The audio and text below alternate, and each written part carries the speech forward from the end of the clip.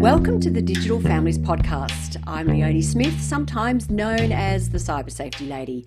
I'm a cyber safety educator, and this podcast is all about learning how to use the digital technology in our homes with more safety and balance. My special guest today is Rosie Thomas, the co-founder, co-CEO with her sister, Lucy, of Project Rocket. Her work has been recognised by UNICEF among the 12 digital champions for children's rights in the digital age, and was honoured in Washington, D.C. with the International Award for Outstanding Achievement in Cyber Safety. As well as a number of local awards and honours, in 2019, Rosie became a recipient of the Order of the Australia Medal. So jealous. Recognising her service to young people and her work against bullying, which is actually extraordinary, and she should be recognised. And welcome to the Digital Families Podcast. Rosie Thomas, come on down. Hello. Oh, thank you so much for having me in isolation over Zoom. It's so good to see your face today, though. Oh, I'm getting to speak to so many people at the moment, more people than I used to speak to, because we've got the convenience of using this wonderful platform. Well, I think we're all getting pretty good at it as well. Like even my mum, when we first started doing Zoom calls, I had to teach her that, she has to actually show her face. All I could see was her forehead. She was doing it on her smart home, and I could just see the up close, the tops of her eyebrows and her forehead. But we got there eventually. Yes, my dad, who's 87, did the same thing. I had to teach him how to use Zoom the other day because he was going into a Zoom meeting and all I could see was his thumb. This like this. I'm like, Dad, no. Well, I mean, maybe it was intentional. Who knows? But no. Seriously not, no. So, Rosie, tell us a little bit about your background. What led you to becoming involved in this area of bullying and also online bullying? Where did that come from? I believe you were pretty much straight out of school. Yeah, so I guess as a bit of context, today Project Rocket is Australia's youth-driven movement against bullying, hate and prejudice, but it definitely hasn't always been that way. So my sister Lucy and I, my big sister, my total hero, Lucy, and I started Project Rocket when we were really fresh out of high school. And I guess I get that question a lot, really, is like, why have you dedicated the last 14 years of your life to helping young people stand up to bullying? And I guess the next question is like, were you really traumatically bullied when you're at school? And I think my answer often surprises people because I definitely know what it's like to be bullied when I was at school. I was bullied at times. I think as humans, we all know what it's like because sometimes it's hard to remember this, but everybody is capable of bullying behaviors, whether we like to admit it or not. So I remember what it was like to be bullied. And if I'm honest, I totally remember doing things that I really regret, like being part of the problem when I was at school. But actually, I was most of the time one of the majority of people in a bullying situation. And I know the word now as an adult and a cyberbullying expert is bystander. But when I was at school, I used to call it the audience member because at times you did feel so paralyzed, like you were behind a screen, which fast forward, ironically, often when we see bullying happen now, we are behind the screen of a device. But I just remember thinking like, sometimes at school when I didn't stand up, it wasn't because I was evil or I didn't care, I was apathetic. It was actually because I just genuinely didn't know what to do. And sometimes I stood up and sometimes, I didn't. And I really regretted that. And I think coming to the end of school, I was at a real crossroads, like I'd finished high school. And to be honest, it was pretty anticlimactic, Leonie, because I thought when you finished high school, life begun. And I couldn't wait. I was ready to unleash myself on the world, realize my potential, create something. And then all of a sudden I was kind of like, is this it? Is all this time I've been wanting to leave school and my life would begin, and yet it kind of hadn't. And at that same time, while I was a bit dissatisfied with the status quo, I was also reflecting on the fact that I always thought that high school seemed like a real lottery, that looking back, it was kind of like all of us on that very first day of year 7 rocked up at school and we all drew a random lottery ticket. And then based on that number on the ticket, the rest of our school days was just determined for us. So what I mean by that is that for no rhyme or reason, it was like some people drew a really great ticket, which meant that they were popular or cool, or even teachers paid more attention to them, and we know what happens to those kids. They get incredible opportunities, they form beautiful relationships, they discover who they are, and they have a pretty amazing school experience. They and they school, peak too early often. Sometimes, yeah. Well, Sometimes. Power's interesting like that, I think. Yeah. But I mean, I've been to probably a lot more school reunions than you have due to my age. I went to my 40th school yeah. reunion, and it's fascinating to see where people end up. My nephew at the moment, over in Perth, he's my partner's nephew, is being really badly bullied. He's in year 9 and he's having such a tough time. And we were trying to explain that to him on the phone the other day, that it's actually the people at school who might seem the loudest, have the most power, are the most scary, that people don't stand up to, that peak. That's it, And so the point is, though, is that some people, if you receive a lucky ticket at school, it doesn't mean that you're a bad person either. Sometimes it just means that people listen to what you have to say, you get great opportunities, and those kids finish high school. And I admit, I was one of those kids that drew a good ticket. They finish, happy and confident and ready to take on the world's opportunities. But I was thinking when I finished high school, because I was looking at everyone that was finishing school, that some of the kids that I went to school with drew a really lousy lottery ticket. That for whatever reason, that's they quite rocked up at astute school. of you at that age, at what, you were 17 or 18, to actually take the time to think back on that. Well, because I was remembering all of us when we started in year 7, and it was kind of like we're all on a fairly level playing field, fairly, confident, fairly confident, ready to just take on school. You show so much of who you are at that age, and then depending on the way you're treated, it's kind of the indicator, the signal as to whether you should show who you are or whether you should hide that away, pack it up. And so the people that drew the bad lottery ticket, might mean that they were judged or laughed at or mocked or even treated like they're invisible. I saw that over time they stopped showing who they were and didn't put their hand up in class as well. And basically by the time they finished high school, they were just an empty shell of the awesome kid they were when they started.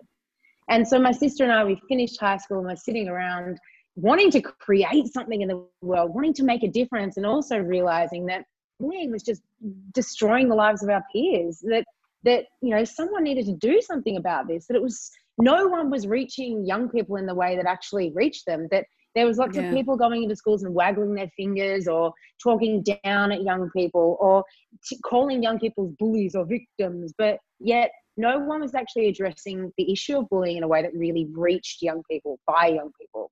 And so I guess that's when Luce and I had that moment that was like, well, maybe we could be those people. I guess. That could be us. And I think, why not us?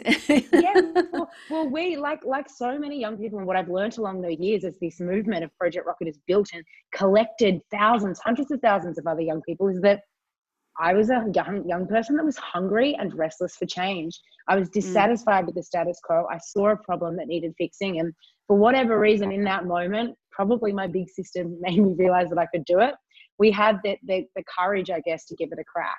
We had no ambitions to turn it into a business. In fact, as a young person and a young woman at that matter, I didn't really associate myself like that.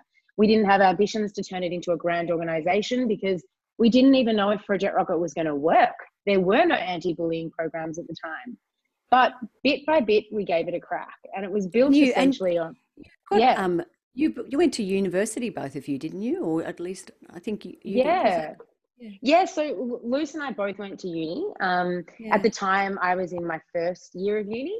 I did an arts degree with a major of criminology. So not super related. I also did it over the course of 7 years. Some people might say it's sort of, there's a well, you could say, but my double major was classical mythology. So okay. But and in fact, in my 7th year of university, because it took me so long to do my arts degree, Monash University actually called me and said, you do realise you've only got 8 years to complete your arts degree. And I was like, see you next semester. So I went and finished it. But we were really distracted building Project Rocket. Yeah. Luce was at uni. She did her creative arts degree and went on to do psychology. And really built into Project Rocket is this idea that rather than stand up the front of the room and talk or lecture or preach, that it's very creative. So very much it's embedded lots of drama and music and action into it. So I guess like part of our upbringing and our experiences at university played a bit of a role, but fundamentally it was our experience as young people that kind of drove for the Project Rocket creation.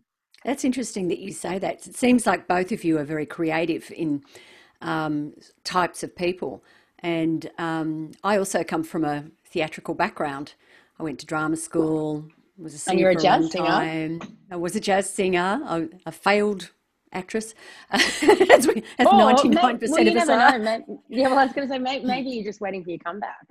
But the interesting thing that I find is that there are a lot of people out there that work in this space, and it's not the same space that I'm working in as you are, but a similar space, that have that creative side of them, because it's one thing to have all the knowledge about what needs to happen, but to stand up in front of a room full of kids or parents and get that message across in a creative way, and you're doing it in a workshop way, it's a performance, because you're having to convince Absolutely. that audience to go away from that and create a change in some way. And the worst thing you can see is someone standing up in front of an audience and just preaching to the audience and saying, this is how it is, it's my way or the highway, and that audience going away and no one's come out with anything. They've just I kind of, think that's the challenge, isn't it? Is that so many of the issues that we address, whether it be, bullying and I think so many issues that parents have to address as well, they're so stigmatized. And so part of the challenge is even creating a non-judgmental, open conversation for both mm, parties. And I can mm, so see mm, this. I hear this from parents and I hear this from young people talking about their parents all the time. But as young people ourselves, I think that was our number one challenge. It was like, well, we know exactly what it's like to be sitting in an audience, completely disengaged, being spoken mm, down to, and feeling like no one understands us. And so we tune right out, or our eyes roll mm, to the back of our heads mm, when we hear the mm. word bullying, because we're Yeah. expecting the worst. And so creativity was our method of breaking that stigma, of tricking young people essentially into learning. And so, we can't get to that place where we can create real talk and truly listen to the answers of young people and hear their opinions if we haven't built that rapport. And part of building that rapport was actually not talking about the issue of bullying at all for a little while. It was actually, having fun and realizing that we had, a room full of individuals that make up a class, but that young people aren't a homogenous group, and that we need to, allow young people to be seen for the different, unique person that they are. And by Yeah. bringing together a powerful year level of individuals, if you create safe opportunities for them to see each other in that light, they leave a powerful cohort of students, Yeah. that share values Sometimes and what are empathetic. Because sometimes what I find in classes that I talk to is I know that in that class there are going to be victims of bullying and groups of kids that are doing it, and that shuts it down very quickly, because anybody that wants to speak up and says something is immediately intimidated by the people in the room that are doing the picking on and the bullying and the mean behavior. How do you deal with that in a large group? I guess you've already Yeah, said you're not talking specifically about the bullying, but you can almost see, I know you guys get the same thing. You can almost see people kind of, the kids looking around like this when it's being mentioned, because there's someone in the room that could be picking on that child totally. that's Oh, sitting in and front of you you. can see it up the front, I think. Like, yeah. So, Mm, so I guess to explain to some of your listeners that the Project Rocket approach, it started off with me and Luce, but we don't run workshops anymore because our approach is that we send really highly trained, passionate young people into schools to teach other young people how to stand up. And mm. sadly, we're no longer young enough to be doing that work for our model, for our particular model. So, Yeah. but that's Okay. powerful because we use the positive power of peer pressure by sending in really diverse young people, so that wherever we travel, it could be Wagga Wagga in Australia. A kid can look up on stage and see someone who That is like represents him, them. yeah, Mm. and who he feels he's the only person like that. So, for example, I think of so many of the regional towns that we've gone to, and I think of LGBTIQ kids that think they're the only kid in their class or their town, and then they see someone come in that's a little bit older than them that they identify with as well, that can role Yeah. model to the rest of the room that they're someone that can be listened to and that can have respect and can own their own identity. And so, first of all, it's quite powerful sending that young person into another room to sort of set that tone. And I guess second to that question around how do you kind of manage that dynamic when there are people picking on others in a room? And well, first of all, we really operate under the, I guess, the principle of unconditional positive regard.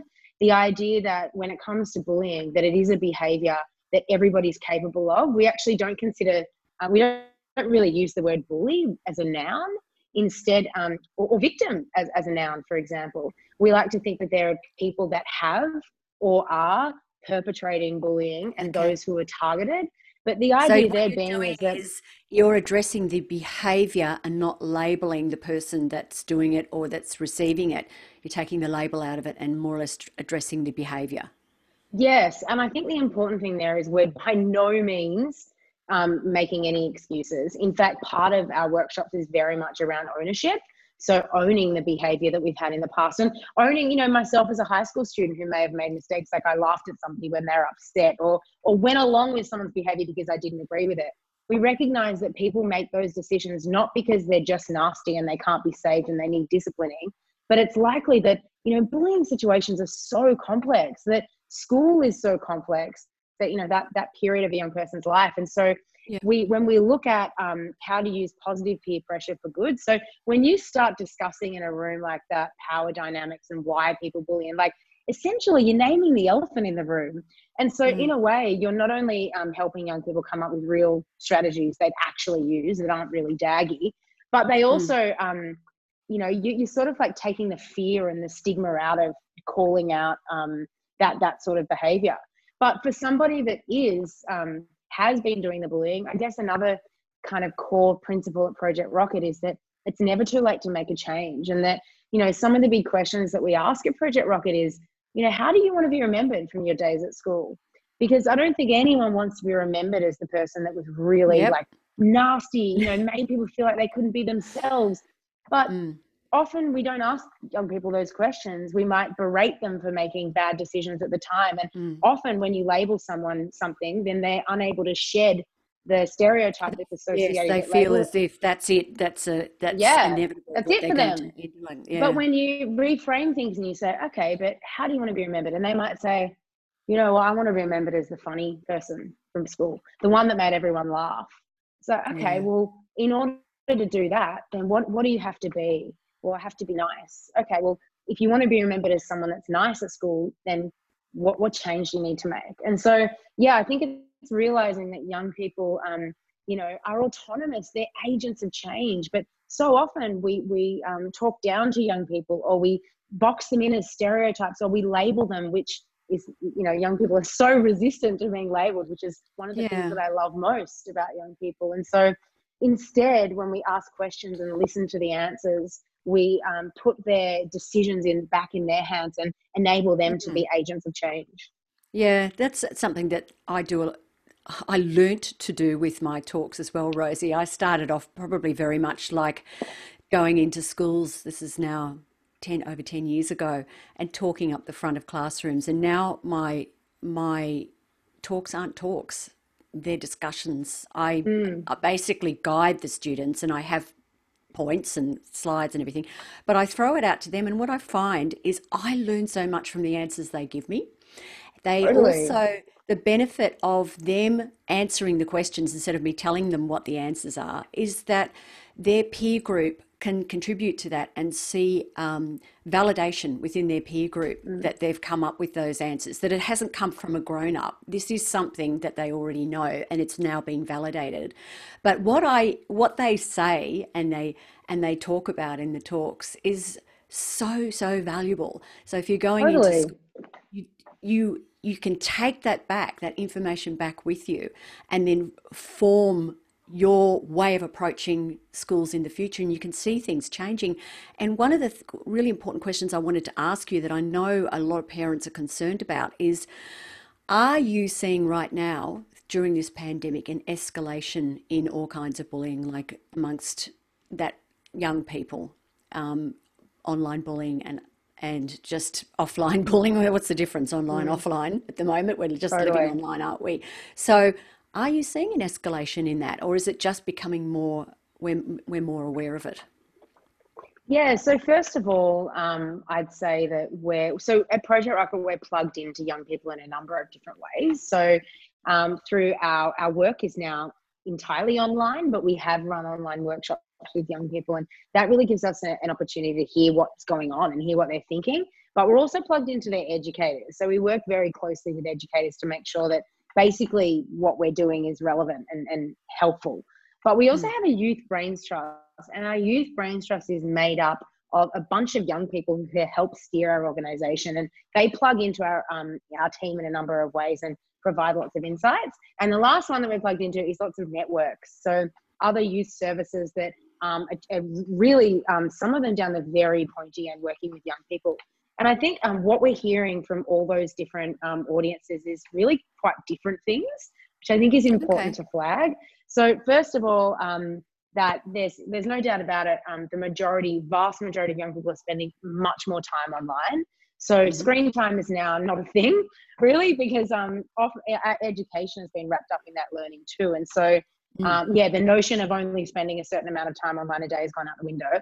And as a result, it means that a lot of these issues are playing out more online because there's not that face-to-face engagement, essentially. And so, what we're hearing is some really positive things, so that such as, young people really stepping up their pro-social behaviors online. So really realizing that when all of their behavior is limited to just online, you're kind of forced to see people a bit more three-dimensionally because there is no face-to-face. And so people have responded by sharpening their social behavior online. And so that's a really fantastic thing to see, that rather than people writing really reckless things or not thinking about the consequences, they've had to think even further about their consequences and essentially have seen people be more kind and more respectful. So I wanted to start with that because I think that's really important to hear, that young people are adapting probably better than anybody right now.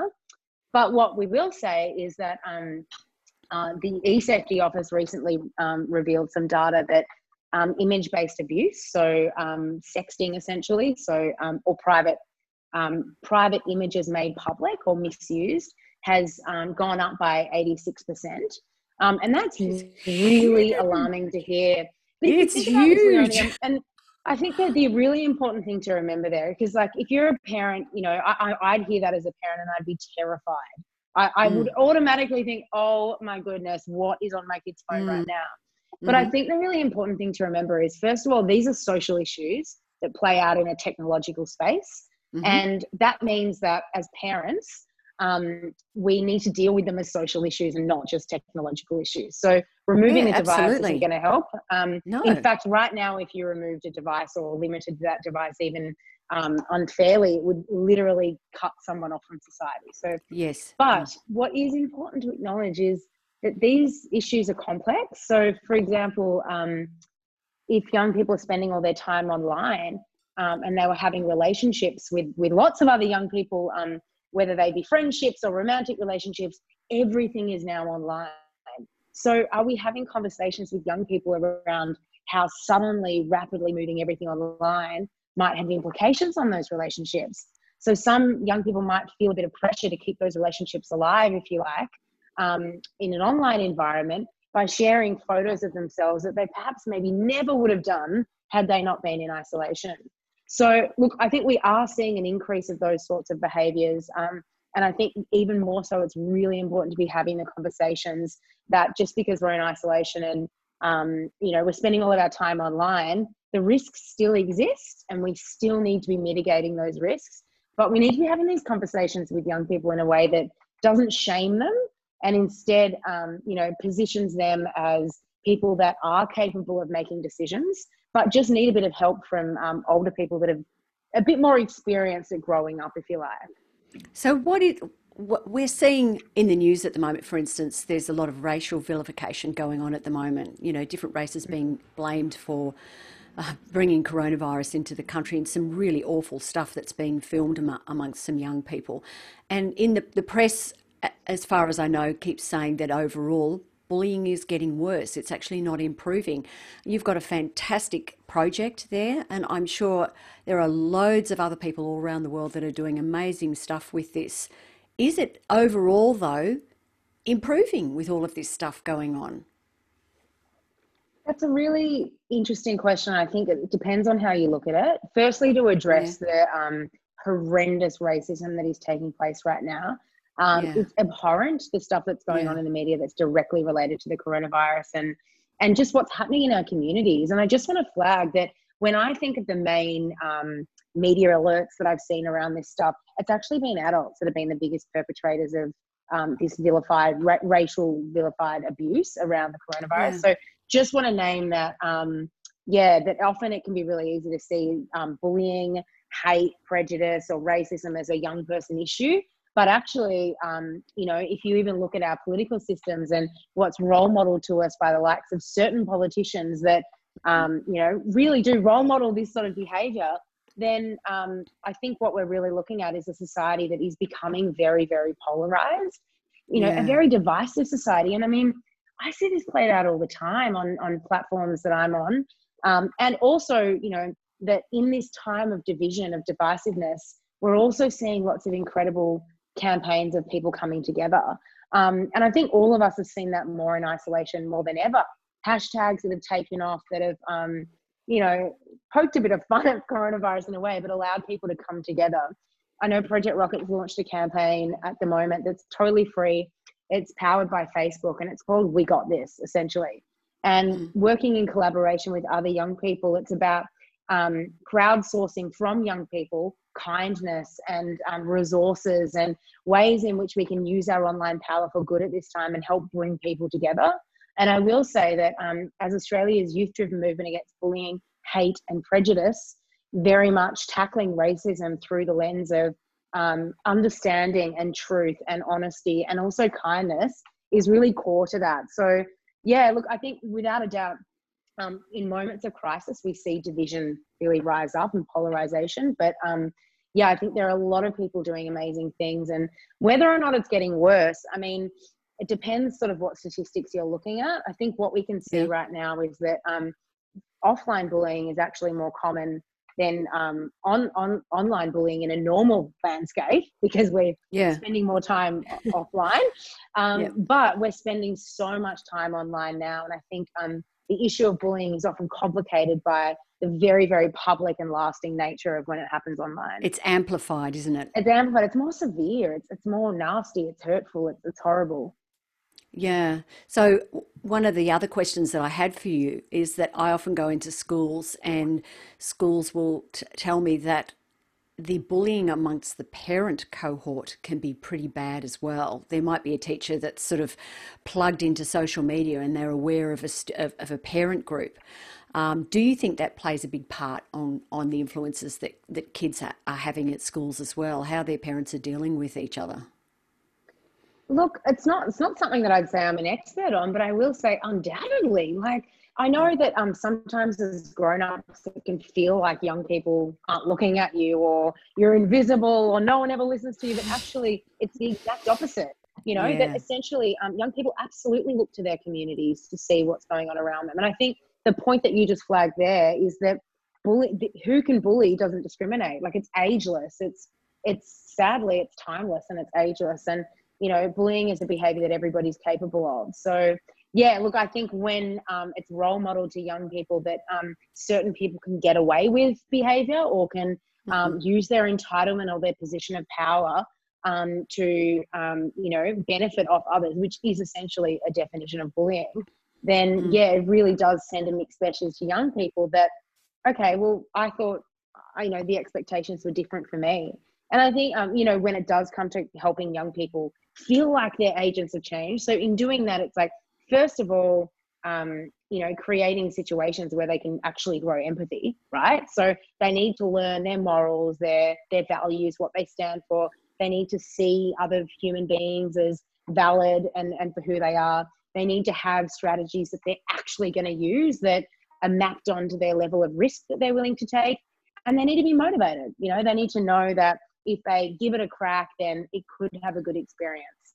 But in order to do all of that, you need to motivate parents and educators because it's not enough to just say to young people, inspire them for an hour or, tell them that they can when they go into their school or home environments and it's modeled to them that they can't.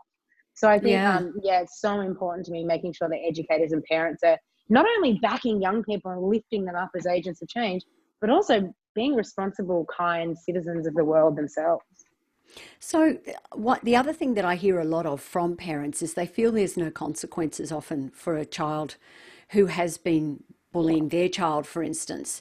If you were a parent of a child who was you discovered was bullying another child, what advice would you give to a parent about how to approach that so that all of that stuff that you just said about the Yeah. empathy and all that sort of stuff gets through? What other steps that a parent should take if they find out that their child is actually bullying another child?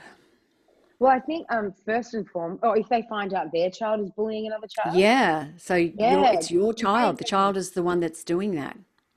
Yeah. So first of all, as a hope, maybe a bit of a wake up call. I hate to sound controversial, but it's likely that your child has at some point in their life. Who hasn't treated another Mm, human poorly in some way in our lives? And so, mm-hmm. first of all, to just know that it is going to happen and that you should be on the lookout. That it might be easy to think that our children are innocent cherubs, but everybody in different situations is going to make mistakes. And so, first of all, where possible, it's having these conversations ahead of time. It's Yeah. so hard to talk to a young person without that mom or that shut Mm, down sort of mentality in the moment because it's so yes. stigmatized. So I think first of all, it's creating those open lines of communication ahead of time and talking about values. I mean, values really are the principles that guide what's okay and what isn't okay. They exist in us as individuals, they exist in us as families, as cultures, as communities. And so I think like creating that language ahead of time that you can use later in a way when you're reacting to harm, it creates a shared language of expectations and boundaries that mean that you can quickly get to the point to say, to explain, you know, how you've been let down essentially. So I think like having those conversations ahead of time. Hmm. Second of all, when it happens is to don't be afraid to first of all listen and recognize that there are always two sides to a story, and that Yep. you know, people don't usually bully others for absolutely no reason. And Hmm. I'm not blaming the victim in that regard. I'm saying that what's going on for your child why are they behaving that way? What was their motivation for doing that at the time? So Yeah. before leaping into criticize or judge or berate or ignore, which would be the worst possible thing that you could do, stop to ask why and listen to those answers without judgment, without needing to leap in and correct in any way. And I think finally, it's working with the school as well, is that the school has a duty of care for all students. Schools have anti-bullying policies and they're available Yep. publicly. And so don't be afraid to call, you know, make an appointment with your teacher to ask for those resources so that you can access them and view them, and talk to the teacher about how you're going to be able to work together to make sure that at home and at school, you know, the expectations are really clear. So I think first and foremost, though, when it comes to working with young people, it's trying not to jump in too quickly and judge, and really Mm. recognizing that there's likely a lot going on that you don't know about, and it's going to Yeah. take a little bit of time to understand that. So on the flip side, if it's your Yep. child that is being bullied, what advice and steps should can you Yeah. give parents to cope with the fact that you've found out? And sometimes for parents, it takes a long time. I've heard many stories from parents who've said to me that they had no idea that their child was being bullied for actually quite a long time, and it may have been going on for years, and then all of a sudden they managed to find out what's been going on. Absolutely. I think first and foremost is yeah, just recognizing and perhaps even remembering as an adult exactly what that shame feels like to be mistreated in that way, to feel that self-doubt creep into you that makes you feel like you're all alone, or that you don't want to talk about it because you're embarrassed. Basically, you're feeling withdrawn, and when you're feeling withdrawn, you're low energy. So I think as a parent, we can start looking for those signs. Yeah, You know, if we all, you know, understanding as well that as teens, some of those signs like locking themselves away in their bedrooms are I just the know. hallmark signs of privacy. I That's mean, right. come on. But also, again, it's having those conversations, I think, ahead of time as well, to just reiterate that if something's ever not okay, you can always come to me. Or if it's not me, setting up people in advance who they would feel comfortable talking to. For me, it was a cousin that I had, or it was my older sister. And I remember actually at the time, like as a kid growing up, my mum had asked me if I was okay if I came home from school and was a bit quiet. And I wouldn't tell my mum. I didn't really tell my mum much, to be honest. Yeah. But she'd say, do you feel like having a talk to Luce? Or is there someone else that you want to talk to? And that was something that as a young person, I don't think I'd considered doing, but I did do as a suggestion. So I think like recognizing the signs and having those pro-social reach out behaviors set up ahead of time. And again, not jumping to fix the situation, recognizing that as adults, it's really easy to say, oh, well, this is what you need to do. You need to tell them that you don't like being treated like that. When instead we forget what it's like to be 14 years old and to be at school, and to remember that, the things that we do at school, we're going to be reminded of from 8:30 to 3:30 every day for the remaining time at school. So what you're saying, Rosie, is it's important for the kids to, or young people to voice their approach, because it may not, because that's what suits them, and then your advice coming over the top might actually squash their ability to sort the issue out themselves. Is that what you're saying?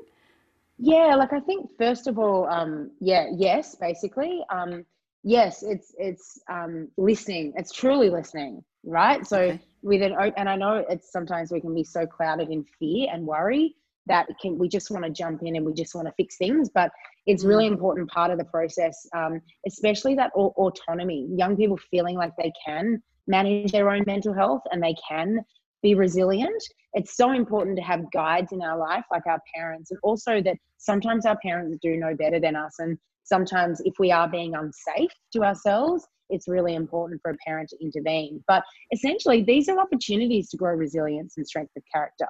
So rather than pummel and squash those skills, it's an opportunity to say, okay, well, I'm going to ask a few questions instead. Questions like, okay, well, what are some options of how we could handle this?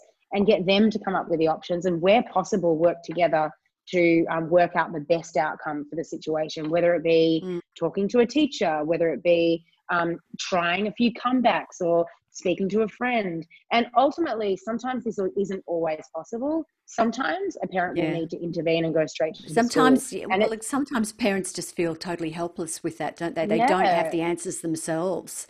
What they want to do is to race down to that school and then protect their child in whichever way they do. And this is something that I hear from a lot of parents. They're going to go to school and have a go at that child which is of course the worst possible thing that you can do. Yeah, and I think I can totally understand that tendency, but stop, take a deep breath, stand on the balcony and look down for a moment, because oh my goodness, it will make things so much worse for their young person, but also you're missing the opportunity of growth. I think today we shelter young people so much with so much fear and apprehension, particularly online, that young people don't have the opportunity to develop their resilience. If you look back, I developed my resilience through failure and through risk and through adversity, not through great times and being protected by my mom. So yes, we need to create environments where we know that if they fall back, we can push them back up, but we're not going to squash their ability to develop their own sense of character and their ability to back themselves with resilience is essentially the next time something goes wrong, you go, oh, as a kid, I've been here, I can get through it.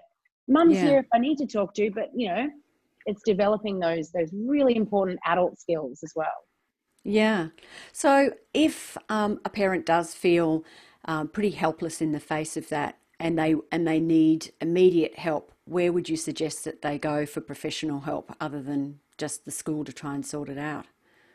Yeah, so great question. I think if things are happening online or offline, there's lots of resources online that you can actually use. So there's reachout.org, which is absolutely brilliant when it comes to parent resources around a whole bunch of different cyber-related issues, bullying, mental health. And there's also hotlines, I guess, that you can actually talk to. So Kids Helpline is for children, and we would really recommend that. But if you do need to get advice, you can also get in touch with the eSafety office. If something's online and it has been reported and not been taken down, they do have a cyberbullying scheme, which allows you to actually make a report yourself. So yeah, I guess there are some different options there. And that's when things are really, really down the pointy end, I think. Ultimately, the school does have a duty of care. If you're dealing with one teacher that really isn't listening, then I suggest that you do speak to another teacher. And ultimately, keep going higher. keep going, keep going higher. essentially. Yeah. I think at the end of the day, yeah, if you're worried, the important thing is that you need to be heard and you need to be listened to. But I think the most important thing is that your young person needs to be platformed in that moment and really, really heard and listened to as well. Yeah, Rosie, you sound very positive, I think, about things in this world that we're living in at the moment, where it is that people keep saying it's unprecedented, and of course it is. And trying to explain to my kids that, this isn't real life. We don't normally have this bushfire and then a pandemic, and they haven't even started looking for jobs, and they have no clue where their future's going to be. Do you feel really positive? Do you feel positive about young people and being able to manage their friendships and all the stress that they've got to manage as well, that could lead to incidents of cyberbullying through the pressure that they're under? Do you feel really positive about these outcomes? I feel very positive. You can probably gather. Look, I'm an Yes, optimistic there's a person, hint there. I'm a pragmatic optimist. Okay. I'm informed. My optimism is informed, and that's because of the work that we do. That we get to see young people at their best. We get to see the power created by young people with young people when you believe in them, when you position them as people that are capable of change, people that can be kind, people that can use the digital world for good. And so as a result, we get to see all the really positive outcomes of young people challenging bullying, young people reaching out to each other, young people using this time to develop incredible skills while they're in isolation, or to develop support programs for their peers, or to help seniors to connect to technology during this time to make sure they're not isolated. I think the important thing to remember is that when we see harm online or in person, whether it's perpetrated by young people or older people, it is a minority. And it can be really, really hard to remember that, because the spotlight is always on the people doing the wrong. But what we're trying to do at Project Rocket is reorient the spotlight away from that and onto the majority of people that are doing the right thing. Because we need to create new societal norms, because the norms that we're suggested to us say that all young people are using technology to harm each other, or that bullying is rife. But that's not the case at all. And if we send that message, then it's saying to young people that's all they are, when we know very, very different. So yeah, I am very optimistic, very, very full of hope, but it's completely grounded in the evidence of the work that we do and the way we see young people thriving every day. That's a great message for parents. I feel completely fine with everything for my kids now, Rosie, after talking to you. Oh, excellent. Magic wand. Magic wand. Thank you very much for being my guest today on Digital Families Podcast, Rosie. And you have a wonderful day down there in sunny Melbourne. And I look forward to speaking to you again, catching up with you again soon, another time. Thank you so much for having me. Thank you so much. Thanks for listening to the Digital Families Podcast, everyone. If you like this podcast, please leave us a review or some feedback on YouTube or your favourite podcast app. I'd love to hear what you think. Maybe you've got a suggestion for a potential guest in the future. I've got some great guests coming up in the next couple of weeks. Tune in again next week for our next chat about all things digital and how it affects your family.